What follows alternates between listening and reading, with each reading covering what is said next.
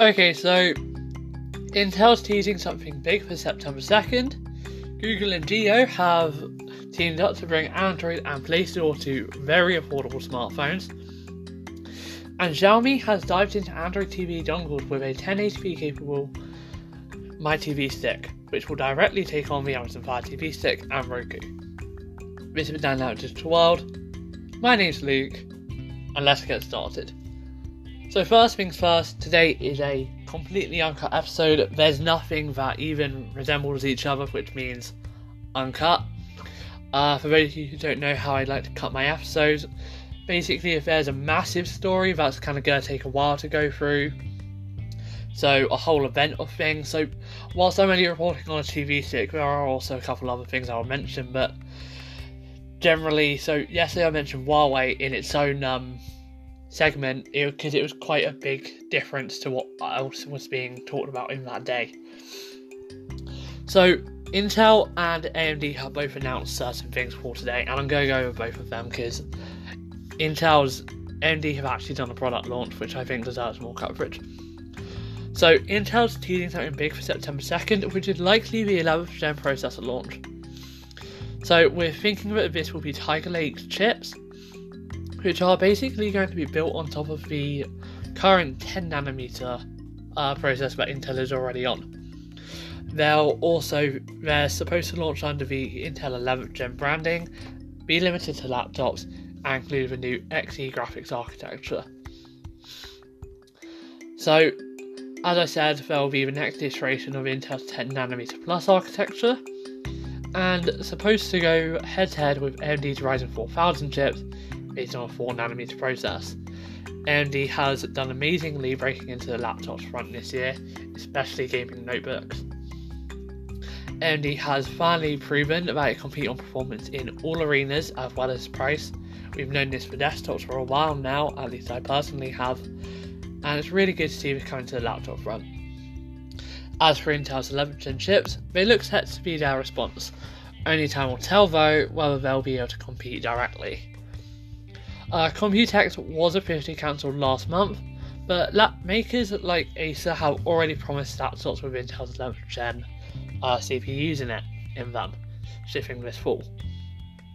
Intel is supposed to talk the launch dates, performance and pricing on September 2nd, and we're hoping that's when it will happen. So yeah, let's quickly go on to AMD. It's a whole product launch which I think deserves some announcement. Also announced today, AMD announced 4 new processors to sit at the top of the current Threadripper line: the 3995WX, 3975WX, 3955WX, and 3945WX. As you can see, those are all basically just a 20 difference between the first 3 in the number, and then for some reason a random 10 instead of 3935WX. I don't know. But they're all going to be aimed at OEMs and system integrators who want to create systems with unmatched performance and powerful enterprise-grade technologies. Now, the CPU cores range from 12 cores on the 3945WX all the way up to 64 cores on 3995WX, and that comes with 24 and 128 threads respectively. The threads normally double the amount of cores. I don't know why that is, that's just due to the way CPUs are architected. The frequency of the processor, on a Threadripper Pro, the boost frequency gets up to 4.2 GHz, with a base frequency only going up to 2.7 GHz. And for 3945WX, you actually have a higher clock speed of up to 4.3 GHz on boost, but then 4.0 GHz on base. As for total level 2 and level 3 cache combined, you will see up to 288 megabytes on the 3995WX, with only 70 on the 3945WX. All 4 of the CPUs announced today have 120 PCI Gen 4 lanes, a 280 watt TDP, and up to 2 terabytes of memory, which is 8 times ECC memory in configuration of either UDIMM, RDIMM, or LRDIMM. Those last 3 specs about PCIe Gen 4, TDP, and memory go for all 4 processors. Now, it is supposedly beating Intel Xeon in Cinebench R20, as well as various Spec-V Path 13 test components, Unreal Engine compilation times, as well as in apps like Adobe After Effects and Premiere Pro for media entertainment processing. There are some processing example videos provided on the article, which is at hexus.net. If you want to read up more, I'll have a link to the description for the article. AMD does herald the new Ryzen Threadripper Pro processors as Intel Xeon beating, and they make this very clear. However, these, as previously stated, will not be purchasable by the end consumer, but instead just by the ThinkStation by OEMs and integrated into systems. Lenovo's ThinkStation P620 is supposed to be the first system to launch with these processors, and that should come out in the autumn of this year. Now, the empty PCIe slots are expected to be configured with either 4 high-end Quadro RTX cards or 2 ultra high-end NVIDIA Quadro RTX graphics cards.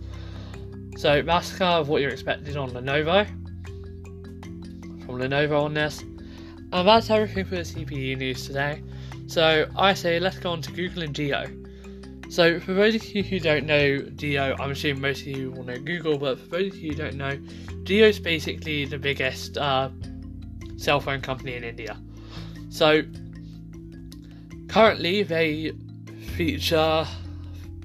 basically creating what are known as smart feature phones running KaiOS that feature Google Assistant and some other services. They want to set its sights on proper smartphones. Now, typically Geo feature phones are around $20 or less, so very aggressive tweaks to the OS are required to run well on hardware at this price point. Apps will also need to be optimized, and given the size of the Indian market, Google services and Android could come to many more users, further increasing the market share that they currently lead in, as far as I'm aware. So this is they also want to create a 4G or 5G smartphone for a fraction of its current cost, and Geo needs a value-engineered smartphone operating system. So to do this, Google is making unspecified optimization to the Android operating system. So this will be separate from Android Go apparently, and lots of companies are actually starting to have a Geo investment. So it's taking a 3.73% stake in Geo as part of this deal, and I can only see this being good for Google and possibly the Indian market. Apple is currently trying to get into the Indian market, and with Google now trying to get into the Indian market, it really does bring some true competition into the market. I think I just said market about 5 times there, honestly. Anyway, let's move on to Xiaomi. So, personally, this is something I've been waiting for since I first heard the rumours about it, and it is official. Xiaomi has officially revealed its Android TV dongle, called the Xiaomi Mi TV Stick. So, you plug it in just like a Roku Express, or if you really want it, then a Fire TV stick. Personally, I would go with normal Android TV over Fire TV. In my opinion, you get Prime Video, you also get Netflix, and personally I prefer the interface. That's my personal opinion. You may prefer Fire TV stick. But this is definitely going to bring Android TV to the masses. Currently, Android TV is in very high specs, but now this is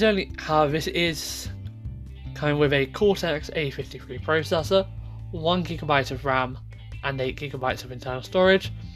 It will support Dolby and DCS audio compression technologies, as well as come with a Bluetooth remote control, so you can issue voice commands, quick launch Netflix and Amazon Prime as well.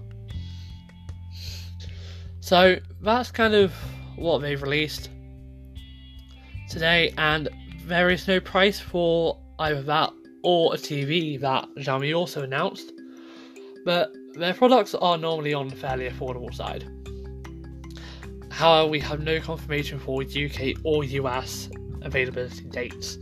We know they will be coming to EU, but as for dates of that, there's no confirmation. Now, there are also some other stories that have occurred. So another thing is that Xiaomi has announced where is it? Here we go, Mi Band 5. So the Xiaomi Mi Band 5 has gone official with a 1.1 inch colour display, $30 US price tag, and magnetic charging. Now, it supposedly has all of the same internals as the Chinese version, but NFC won't be available on global variants of the fitness band.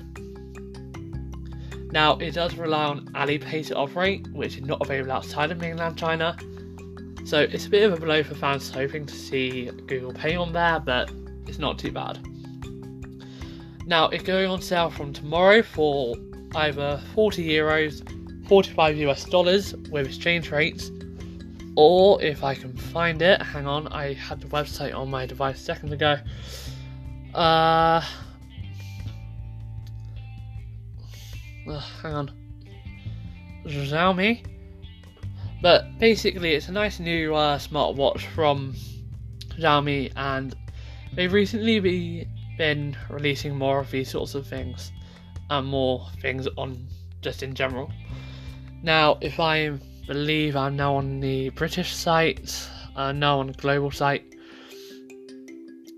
Okay, so if we go to more regions, here we go. So whilst I'm kind of talking about this, let's talk about some other stuff that wasn't. Let's just talk about other specs about it if I can, or maybe I can't.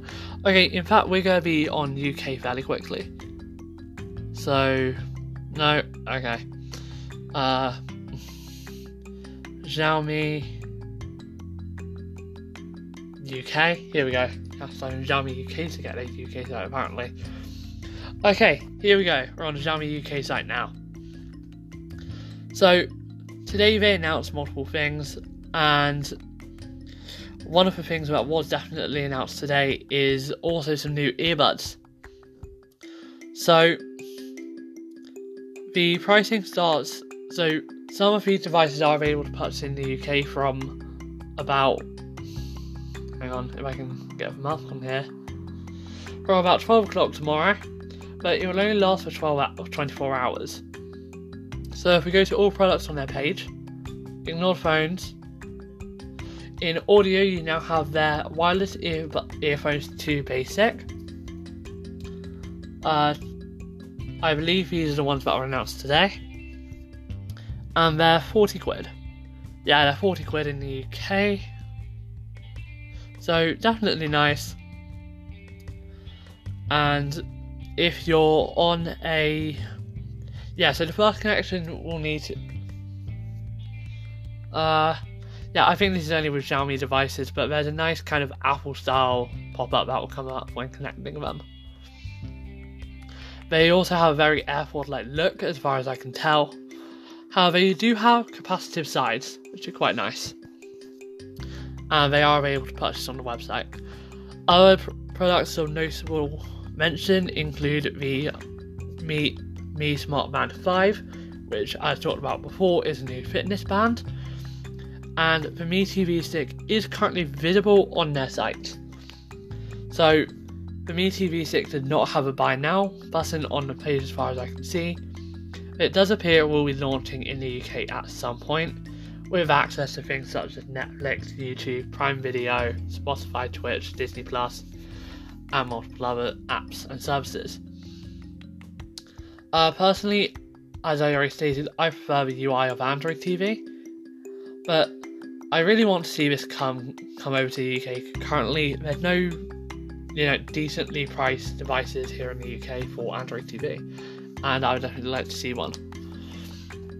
So that's everything from Xiaomi's event today, and that actually, wow, that is everything for today. It's a 15-minute episode. This is a nice episode to have this short, to be honest. I haven't had this short episode that's barely taken me any time to record, basically, in a very long time. So it's nice to have it occurring. Yeah, that's everything for today. This has been Down Out Digital World. My name is Luke, and I'll see you in about 5 minutes when I start recording my next episode. I recently got access to Nearby Sharing on one of my devices, and whilst I haven't been able to test it with another device, I'm going to kind of create an episode that I'll carry on adding to as I get more experience with using it. So if that makes sense, it can't go be like a live updated episode throughout time as Nearby Sharing becomes more available. This could become a format for future episodes of just the daily video as well, the daily podcast as well, where I will release the first story sometime in the morning over summer. This will probably happen more over summer if I decide to do this, but I can just record it story by story as it comes in. Quite possibly, where I'll just record. So say there's an announcement in the morning from Intel, I'll record that, publish it, and say that's all for now. Keep checking back later for more news as it comes in throughout the day. Then say another piece of news comes in from Apple, I'll then do the Apple news, and it'll just be like a continually evolving episode that'll last until, and I'll kind of continue evolving it until about 10 o'clock in the evening. So I'm going to give it a go a couple of days throughout the summer just to see how it goes. However, I will also do, and that will kind of replace the general that's everything in one go. But, I'm definitely willing to give these sorts of things a try and try new things on it. So yeah, that is everything for today's episode. This has been Down at Digital World. Thank you for listening, and I'll see you in today's second episode and tomorrow's episode. Tomorrow will be the second to last episode for about a week. Friday will be the last one until next Friday, probably more likely next Saturday. So yeah, that's everything from me today, and I'll see you in the next episode.